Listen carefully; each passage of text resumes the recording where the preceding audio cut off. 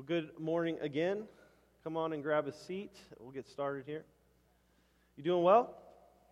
Well, you look good. If I haven't had the pleasure of meeting you, my name is John, and I serve Mission Church as the senior pastor. I'm honored and I'm humbled to be with you this morning, especially in this context as we finish our Advent series in the book of Ruth. And so we made it. We're here in chapter 4, and we're going to complete the text this morning. And so if you have a Bible, please grab it, open it up to chapter 4 of Ruth. If you don't have a Bible, we do have some out on the bookshelf outside in the foyer. And we also have a bunch of the Ruth Scripture Journals left on the table. Please go and grab one of those. It's our gift to you. It's just the text of Ruth with lined journal pages next to each page. Please go grab one of those before they're all gone, because we only have a few left, but we'd like for you to grab them. So you can get up at any point, grab a Bible, and do that. Once you are at Ruth chapter 4, and if you're able to, I'd like to invite you to stand for the reading of God's Word.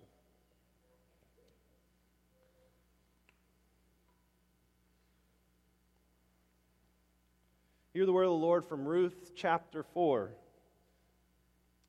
Boaz went to the gate of the town and sat down there. Soon the family redeemer Boaz had spoken about came by. Boaz said, "Come over here and sit down."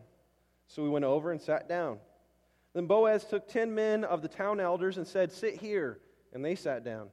He said to the redeemer, "Naomi, who has returned from the territory of Moab, is selling the portion of field that belonged to our brother Elimelech. I thought I should inform you. Buy it back in the presence of these seated here and in the presence of the elders of my people. If you want to redeem it, do it. But if you do not want to redeem it, tell me so that I will know, because there isn't anyone other than you to redeem it, and I'm next after you." "I want to redeem it," he answered. Then Boaz said, "On the day you buy the field from Naomi, you will acquire Ruth, the Moabitess, the wife of the deceased man, to perpetuate the man's name on his property." The redeemer replied, "I can't redeem it myself, or I'll ruin my inheritance. Take my right of redemption, because I can't redeem it." At an earlier period in Israel, a man removed his sandal and gave it to the other party in order to make any matter legally binding concerning the right of redemption or the exchange of property. This was the method of legally binding a transaction in Israel. So the redeemer, he removed his sandal and said to Boaz, "Buy back the property yourself." Boaz said to the elders and all the people, "You are witnesses today that I am buying from Naomi everything that belonged to Elimelech, Chilion, and Mahlon. I have also required Ruth the Moabitess, Mahlon's widow, as my wife, to perpetuate the deceased man's name on his property, so that his name will not disappear among his relatives or from the gate of his hometown. You are witnesses today." All the people who were at the gate, or the city gate, including the elders, said, "We are witnesses. May the Lord make the woman who is entering your house like Rachel and Leah, who together built the house of Israel. May you be powerful in Ephrathah, and your name well known in Bethlehem. May your house become like the house of Perez, the son of Tamar, bore to Judah, because of the offspring the Lord will give you by this young woman." Boaz took Ruth, and she became his wife. He slept with her, and the Lord granted conception to her, and she gave birth to a son. The women said to Naomi, "Blessed be the Lord, who has not left you without a family redeemer today. May his name become well known in Israel. He will renew your life and sustain you in old age. Indeed, your daughter-in-law, who loves you and is better to you than 7 sons, has given birth to him." Naomi took the child, placed him on her lap, and became his nanny. The neighbor women said, "A son has been born to Naomi," and they named him Obed. He was the father of Jesse, the father of David. Verse 18. Now these are the family records of Perez. Perez fathered Hezron. Hezron fathered Ram. Ram fathered Amminadab. Amminadab, you know what I'm saying, fathered Nahshon. Nahshon fathered Salmon. Salmon fathered Boaz. Boaz fathered Obed. Obed fathered Jesse. And Jesse fathered David. This is the word of the Lord. Let's pray. God, we thank you for your word, and we thank you for this beautiful story we've been working through the last 5 weeks. We pray, Lord, that as we complete our way through this text, Lord, that we would see clearly how your hand has been providentially at work in the lives of these folks, and also we would see it in our own lives, that you are working all things together for our good and your glory, no matter what we may be experiencing, God, you are in control and we trust you. We also pray that we would see clearly from this text the narrative that you've been weaving all through this text, and it's ultimately pointing to you, Jesus. And I pray, Lord, that you give us a clear understanding of the gospel, and that we would leave here equipped, that we would be equipped to live like Jesus, love Jesus, and to lead others to Jesus. Lord, we thank you for the opportunity we have to slow down during this time of Advent, to face the darkness so that we might appreciate the light. Pray, Lord, that the words of my mouth and meditations of my heart might be pleasing to you. You are our rock and our Redeemer. We love you and we thank you. In Jesus' name we pray. Amen. You may be seated.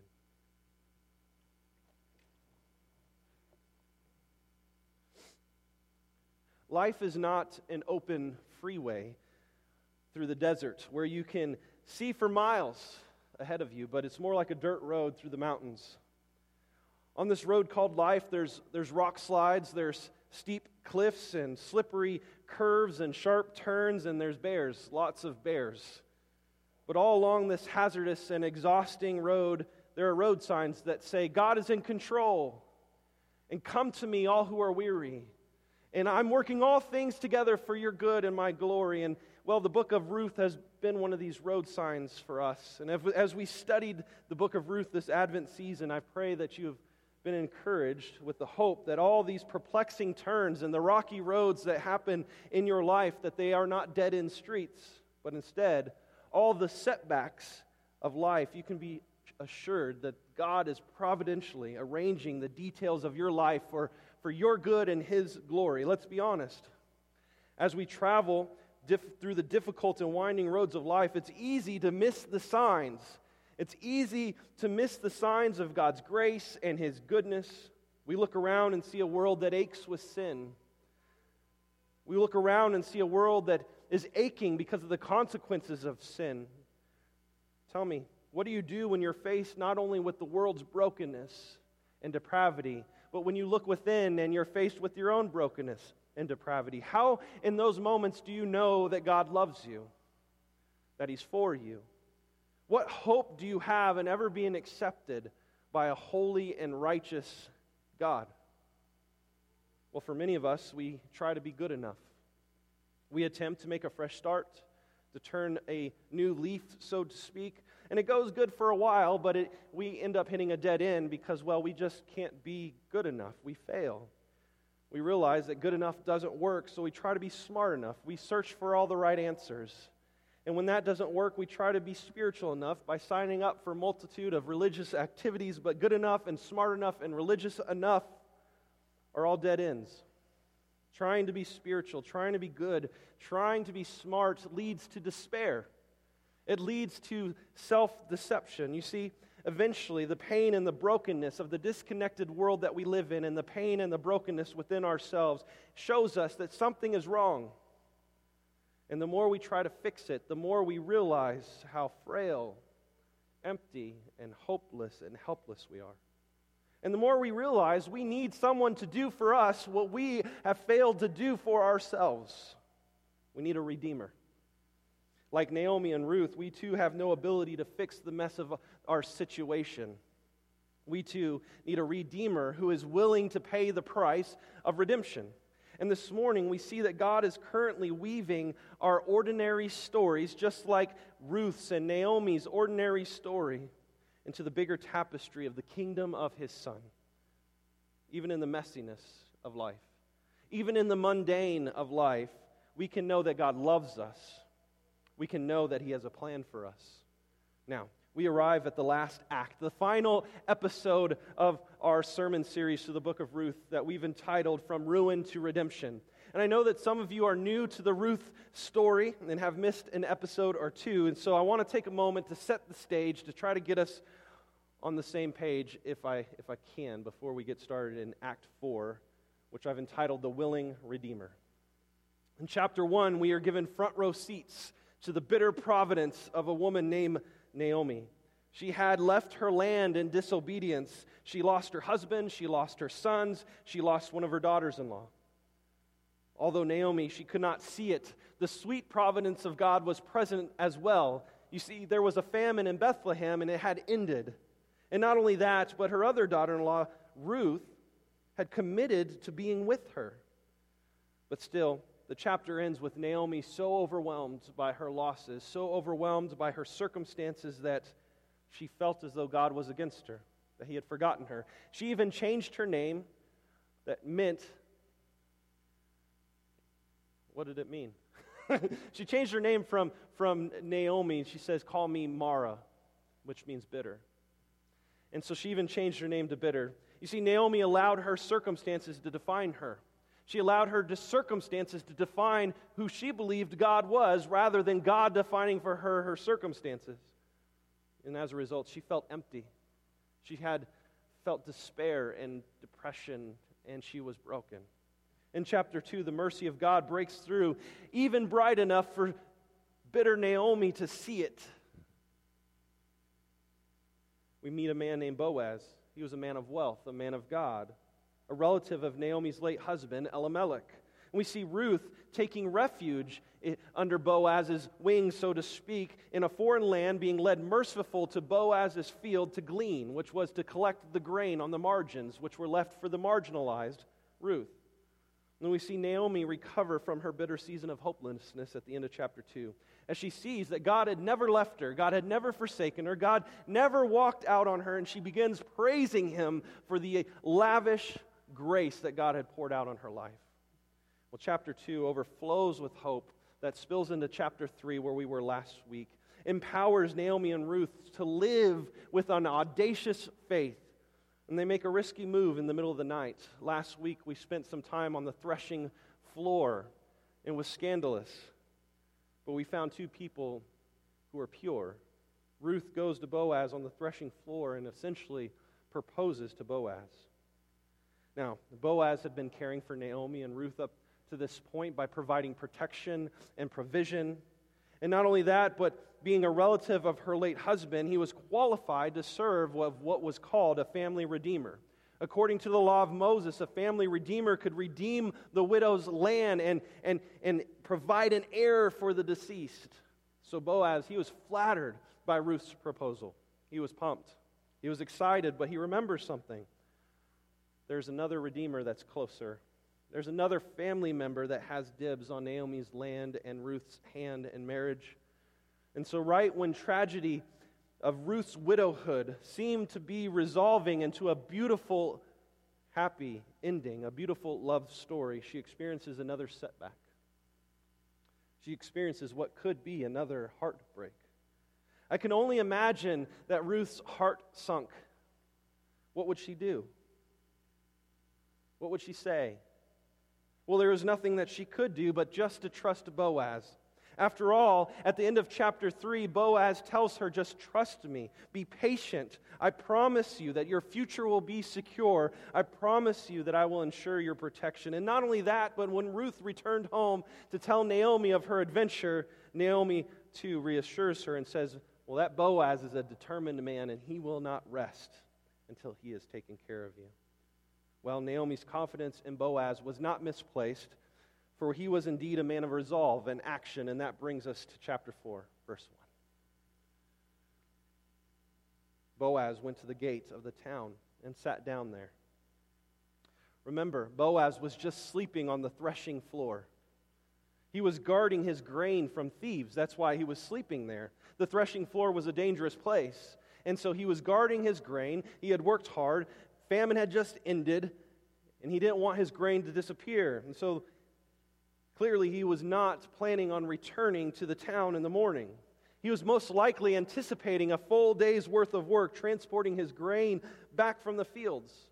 But he didn't wait until the evening. He didn't wait until the workday was over to take care of Ruth. You see, Boaz all of a sudden had a change of priority. He was no longer thinking about business. He was thinking about his bride. So he leaves his grain and he goes to the town gate.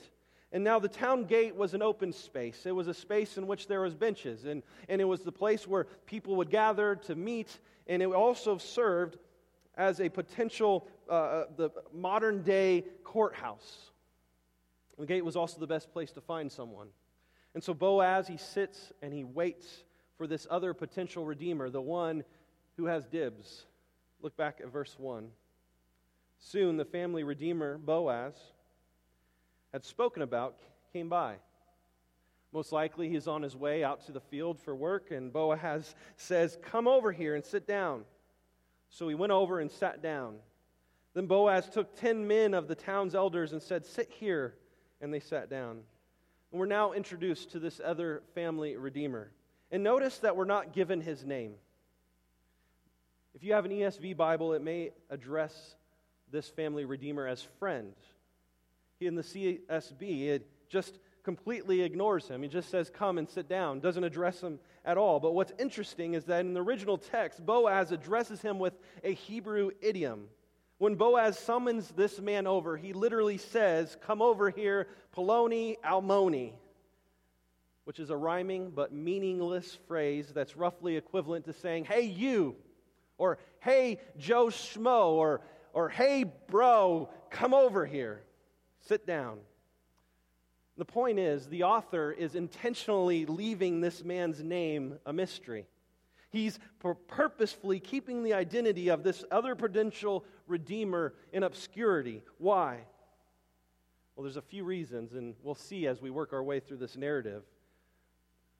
But this man of mystery sits down with Boaz and before the town elders, and we can imagine that the town begins to gather around. This was an open space, and it was a place in which people would watch in and see the proceedings that were taking place. And so as people are gathering around, the gavel strikes, so to speak, and the court case begins.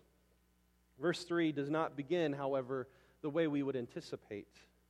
You see, Boaz, he doesn't start off the proceedings by talking about Ruth. We would imagine that would be the first course of business, but he doesn't. Instead, he talks about Naomi and a piece of property. Let's take a look at verse 3. He said to the Redeemer, "Naomi, who has returned from the territory of Moab, is selling the portion of the field that belonged to our brother Elimelech. I thought I should inform you. Buy it back in the presence of those seated here, and in the presence of the elders of my people. If you want to redeem it, do it, but if you do not want to redeem it, tell me so that I will know, because there isn't anyone other than you to redeem it, and I'm next after you." And the man says, "That's a good deal. I want to redeem it." In other words, "Look, Poloni Almoni, our sister Naomi has a field. She needs to sell the field to raise money to live on." If there was a kinsman redeemer, however, he could buy that field and keep it in the family. Of course, the buyer would ultimately, he would get to add this property to his own property. He would be able to add it to his own inheritance. And guess what? You are first in line. Are you interested? Understand, this is an amazing deal. For just a little bit of money, this man can carry out a very well-respected family responsibility and enhance his name and enhance his popularity and reputation around town. He would be looked at as such a fine young man. What a wonderful thing he did for this widow and these two widows. Financially, this investment was a bargain without any risk. And his little investment would develop over years of productive, profitable harvests, ultimately enhancing what would be a future inheritance for his children. How could he lose? What a good deal. And as you can imagine, before Boaz finishes his sentence, the man jumps on this deal and he says, "Of course I'm willing. Who would turn down a deal like this?" But wait a second. If you've been following with us, Chapter 3 ended with a cliffhanger in which our heart had sunk as Ruth had proposed to Boaz, and she is waiting to be redeemed. And now, is this really how the story is going to end? Ruth is supposed to be with Boaz, not this weirdo. We don't even know his name. But like a good storyteller, the narrator knows exactly what he's doing, and he ultimately wants our hearts to sink. He wants us, who have spent all this time watching Boaz and Ruth's relationship developing and blossoming, to scream at him and say, "Are you serious? Is this really going to end before it begins?" But Boaz, you see, he isn't finished yet. He was just cut off. He has an ace up his sleeve. No doubt this was a premeditated strategy by Boaz. While the first aspect of the exchange focused on Naomi's land was done, Boaz proceeds to the second issue, Ruth's hand. In other words, this guy has been hooked by Boaz, and he's about to reel him in Look at verse 5. Boaz says, "On the day you buy the field from Naomi, you will acquire Ruth, the Moabitess, the wife of the deceased man, to perpetuate the man's name on his property." Oh, by the way, one more thing. Did I forget to mention? When you acquire the field, you get a Moabite wife thrown in. Ruth, you know, the widow of our brother Mahlon, the dead man whose field this was. If you want the land, you have to marry her too. As you can imagine, this changes everything for Poloni Almoni. The cost of redemption has just increased dramatically. You see, if Ruth has a child, which is what's meant to happen, the child will inherit the field when he dies, or when she dies. Mr. So-and-so, Poloni Almoni, will eventually lose the land to this child. The money he paid for it will reduce his assets rather than increase it, meaning he'll have less to leave his own children in his inheritance. He now has a greater cost to consider. How will he respond? Look at verse 6. The Redeemer replies, "I can't do that. I can't redeem it. I'll ruin my own inheritance. Take my right of redemption because, well, this deal is no good. I can't do it." With this new information, he quickly changes his tune. He says, "Well, you know, on second thought, what a moment before had seemed like a can't-miss real estate deal has suddenly become a financial investment nightmare." He refuses the deal. Why? Well, a couple of reasons. First, when he added up the cost of redeeming the property, caring for Ruth and caring for Naomi and marrying Ruth, the cost was just too much. Not to mention, Ruth is a Moabite, remember? She's from enemy territory. She's an outsider. She's an outcast. I can't marry her. My child will be of mixed blood. Second, if he did marry her and she had a son, then he would lose the land, lose the investment, and his kids would get less of an inheritance. The cost is just too much at this point. I can't do it. It seems as though the payoff for him, if there isn't one, or if it's less, his family is not going to be cared for in the way he wants to, then ministry is not a good idea. Unless I'm getting a payoff, then caring for the outcast and caring for the poor and the outsider, well, that's just out of question. And the irony is here, he's trying to protect his name. He's trying to protect his inheritance and his future. But Poloni Almoni, what happens is he ends up leaving himself forever nameless. And we call him by Poloni Almoni. But we never know his name. And as we'll see, he ends up missing out on the biggest legacy of all, a place in God's plan of salvation. Well, like Poloni Almoni, I think that we too often evaluate the cost of sharing our faith in the same way. We often evaluate whether or not we're going to serve the church according to the same scale. We ask, what's in it for me? Will it fulfill me? Will I enjoy it? What will it cost me? And in doing the math, we leave God out of the equation. And we end up getting our answers completely wrong. You see, we calculate and we protect ourselves and insist that 2 + 2 always and only equals 4. But God's kingdom operates, friends, on a different kind of calculus, a new math, in which the way to fullness runs through emptiness. And part of the calculus is putting what the Lord thinks of us before what the world thinks of us. Mr. So-and-so, Poloni Almoni, Joe Schmo, he didn't do this kind of math. He flunked it.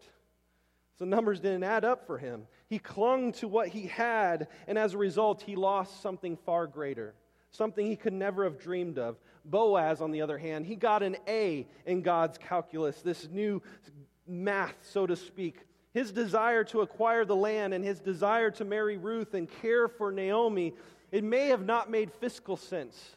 It may have been looked at by others as a horrible financial investment. But by working to preserve the remembrance of his dead relative, Boaz, yes, he would be sacrificing his own welfare, his own property, his own prosperity. But listen, a true redeemer is willing to pay whatever the cost is to redeem. The true redeemer is willing to selflessly pay the price of redemption. Boaz was the only one who was able to redeem and was willing to redeem. In this respect, Boaz represents to you and I this morning the nature of grace that we ultimately find in Jesus, who was under no obligation to redeem sinners. In fact, he could have left every one of us to our own demise, to our own condemnation that we deserve, but he willingly, Christ humbled himself to the point of a servant. He took on human flesh and he paid the required redemption price, death on a cross. Now, with Boaz willing to pay the price necessary to redeem the land and to marry Ruth, the matter is settled. The deal is confirmed through a really interesting custom. Take a look at verse 8. You guys hanging with me? This is a tough text. I just want to make sure you're with me. So the Redeemer removed his sandal and said to Boaz, "Buy back the property yourself." Boaz said to the elders and all the people, "You are witnesses today that I am buying from Naomi everything that belonged to Elimelech, Chilion, and Mahlon. I've also acquired Ruth the Moabitess, Mahlon's widow, as my wife, to perpetuate the deceased man's name on his property, so that his name will not disappear among his relatives or from the gate of his own town. You are witnesses today." So what's this guy taking off his sandal for? That's kind of weird, right? Maybe I just thought it was weird. He's taking off his sandal. What's this all about? He's given his shoe to Boaz. Well, the sandal served as both a handshake, confirming the deal, and it also served as a receipt, a proof of purchase or proof of transaction, if you will.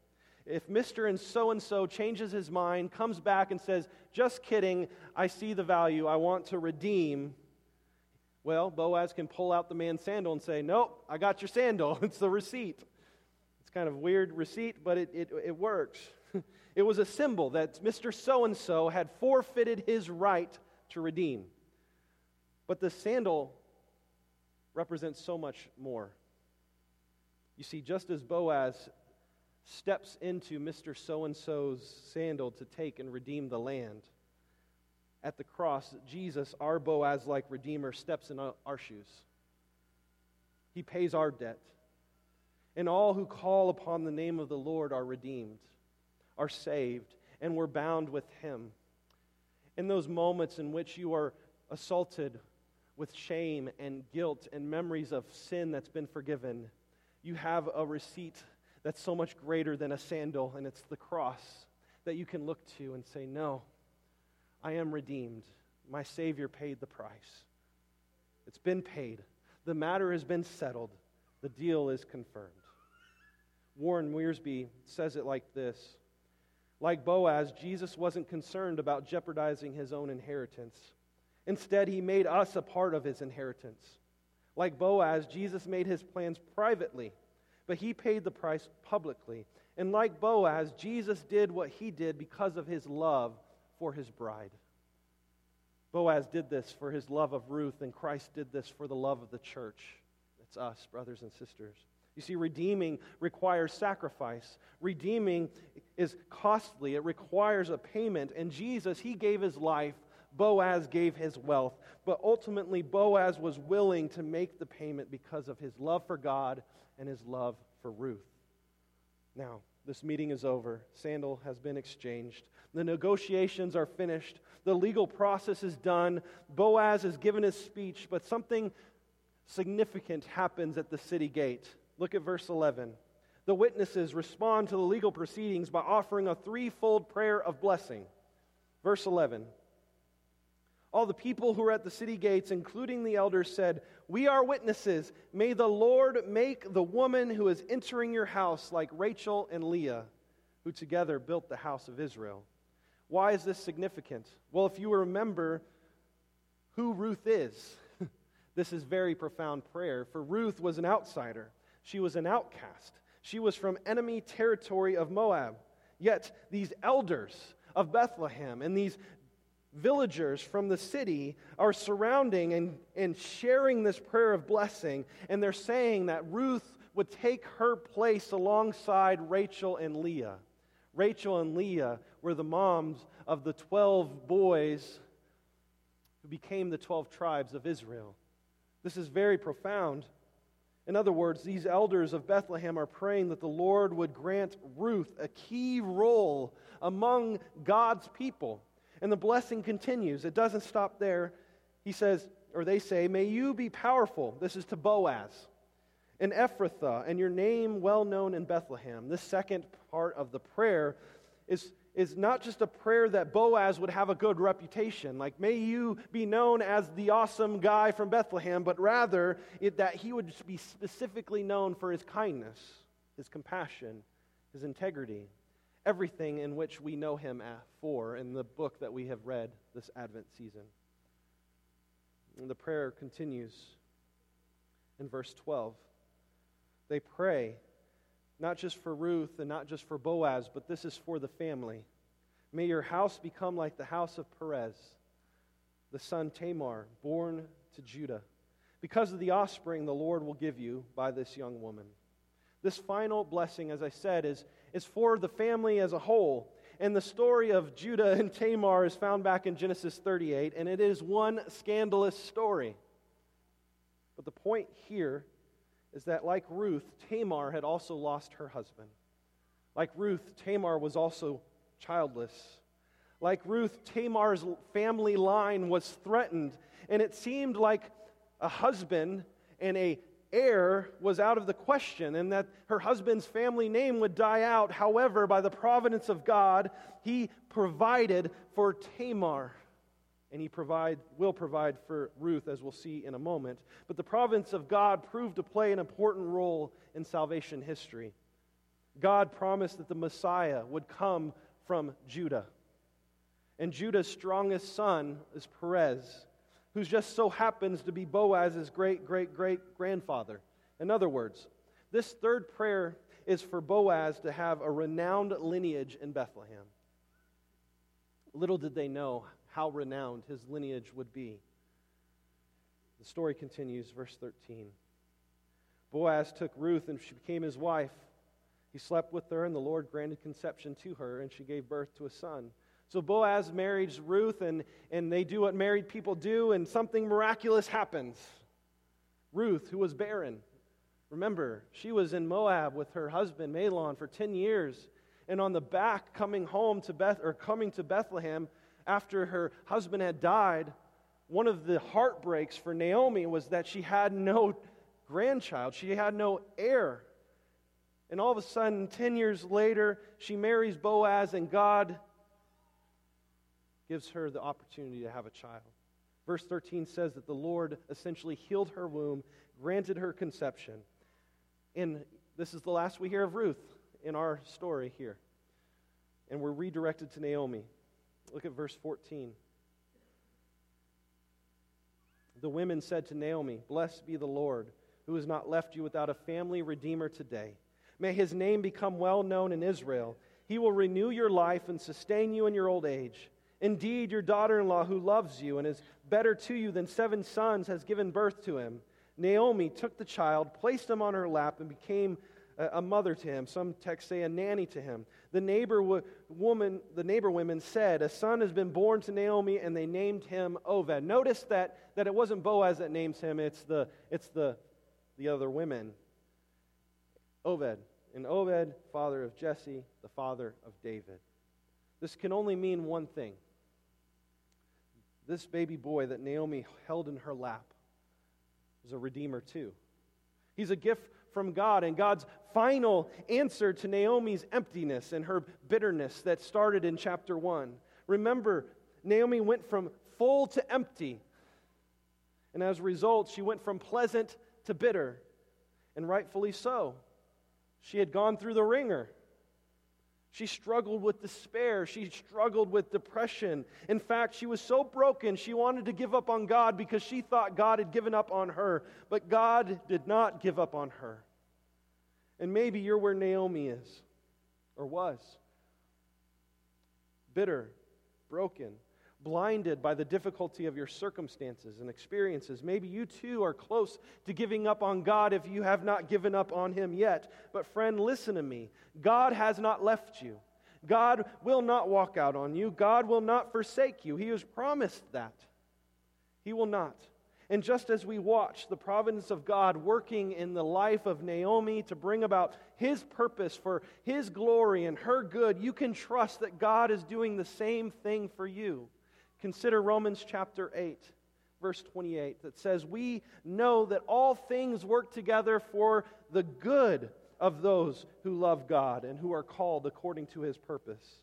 Brothers and sisters, God's purpose and plan includes you.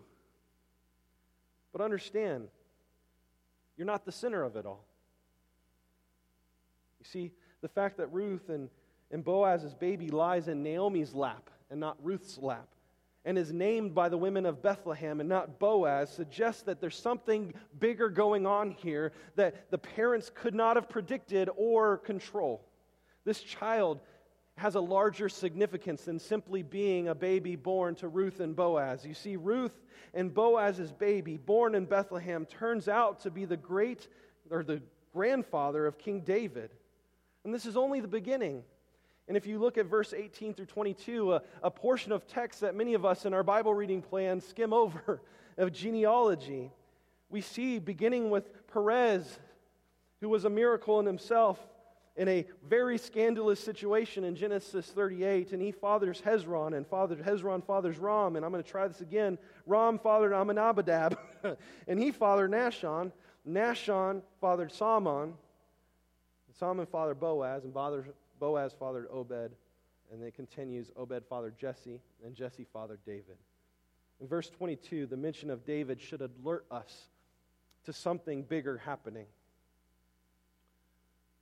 The fact that Obed was not the end of the story. Ruth chapter 4 is not the end. What looked like a simple story of personal emptiness being filled and a personal need being met turns out to be God's way of meeting a far, far greater need. God provides Ruth, a childless widow, with a husband and a son. To Naomi, an older, bitter woman, a widow whose family line was close to extinction, God had provided Obed. And to a nation close to extinction, God provides Israel's most famous king, King David. Remember, this story takes place in the time of the Judges, when everyone did what was right in their own eyes. This nation was on the edge of extinction. It was a mess.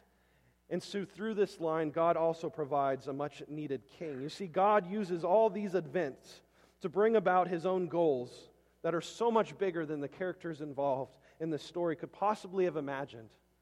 In fact, the prayer from the elders that sought lasting recognition for Boaz was remarkably fulfilled after his death with the birth of King David. And the royal line of David continues right through the Old Testament into the New Testament to reach its climax in another baby born in Bethlehem. Matthew chapter 1 tells us this. I'm going to summarize the genealogy. The first 17 verses of Matthew chapter 1 are summarized in verse 1. An account of the genealogy of Jesus Christ, the son of David, the son of Abraham. And if you walk through all 17 verses, you'll see Ruth mentioned again, the first time since Ruth chapter 4. But God zooms out to show us the bigger picture that He's been working on all along. And as you read through, like I said, these next 16 verses of Jesus' genealogy, you might be tempted to skip it.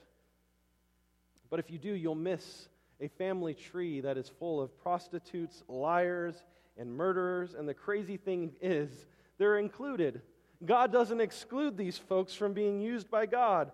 They're all included in the genealogy of Jesus, God's Son, our Redeemer. Now, why would God use such broken sinners? Why would they be included in Jesus' family history? Because God is pointing to the people that Jesus came to save. You see, like Ruth, you and I, we're foreigners to God's kingdom, strangers, outcasts, rebels, enemies. And like Boaz, Jesus has bought us with a price far greater. But unlike Boaz, we were not bought with silver and gold. We're bought with the blood of Christ. You see, Jesus gave everything so that we could be His, so that He could redeem us. Tell me, do you know the love of Christ this morning? Do you know the love that reaches to outsiders, that reaches to outcasts and enemies, and brings them into the family of God? If you do, then praise God. Let's celebrate. But unfortunately, there's many around us this morning who don't know that love yet. Many are still trying to earn their own passage to heaven, still trying to switch the destination on their ticket through their own merits, their own good works. They still think that somehow they could be good enough or smart enough or religious enough, or that God's standard will in the end prove to be flexible enough to let them in. But the Bible is clear, friends. We're all sinners. We are all sinners. We are all rebels and outlaws. We're criminals, and our crimes deserve death. The rift created by sin is unfathomably wide, and there's nothing that you and I can do to bridge that gap. We can't pay for our crimes, and we can't restore things to how they're meant to be. We can't climb up to God. The good news is that God, He climbed down to us in Jesus. That's what makes Christianity different from every other world religion. There's not a ladder that we need to work our way up to God, but God came down to us in the person of Jesus, God's Son, who was born on earth, fully God, fully man. He lived a perfect life under God's rule and reign. And then He suffered painfully and shamefully on the cross to pay for our punishment that our sins deserve. And 3 days later, Jesus rose victoriously and returned to His Father, where He is sitting right now, ruling and reigning. Because of Jesus, we who were once outcasts, enemies, outsiders, can live up close with God again. You're hidden in Christ. You can stand before God confidently because He doesn't look at you and see the mess, but He sees His Son. And so we can now stand before a holy and righteous God. It's amazing what Christ has done for us. We were lost apart from God, but He saves us. He pays for our sin. He cleanses our filth. He makes us right. Praise God for our Redeemer. And praise God that He doesn't leave us as He found us. Like Naomi, we open our hearts to God, we will discover that He has been at work in our lives all along. And He will continue to be at work until we are unrecognizably changed, until we're loving Jesus, living like Jesus, and leading others to Jesus. God's grace has an enormous transforming power, yet that grace works only in the lives of those whose eyes are opened to their desperateness and their need of salvation, who know that they can do nothing but cling to Christ. Let's pray. God, we thank You for Your love and Your mercy. We thank You for the fact that there's nothing that we can do but to receive. And this morning, God, I pray for those who came in here beat up and broken, like Naomi was a couple chapters before. I pray, Lord, that they'd see that Your hand has been at work in their life, that You are working all things for good, for their good and Your glory. I pray, Lord, that they'd find rest in the good news of the gospel. I pray, Lord, for those who have come in here this morning, doing the best that they can to earn Your love. I can't imagine how exhausting that is. I pray, Lord, that You would soften their hearts so they would see that You have already done the work. Lord, that You would just call them to rest in You. I thank You for the lavish grace that You've poured out on our lives. We worship You. We love You. In Jesus' name we pray. Amen. We now have an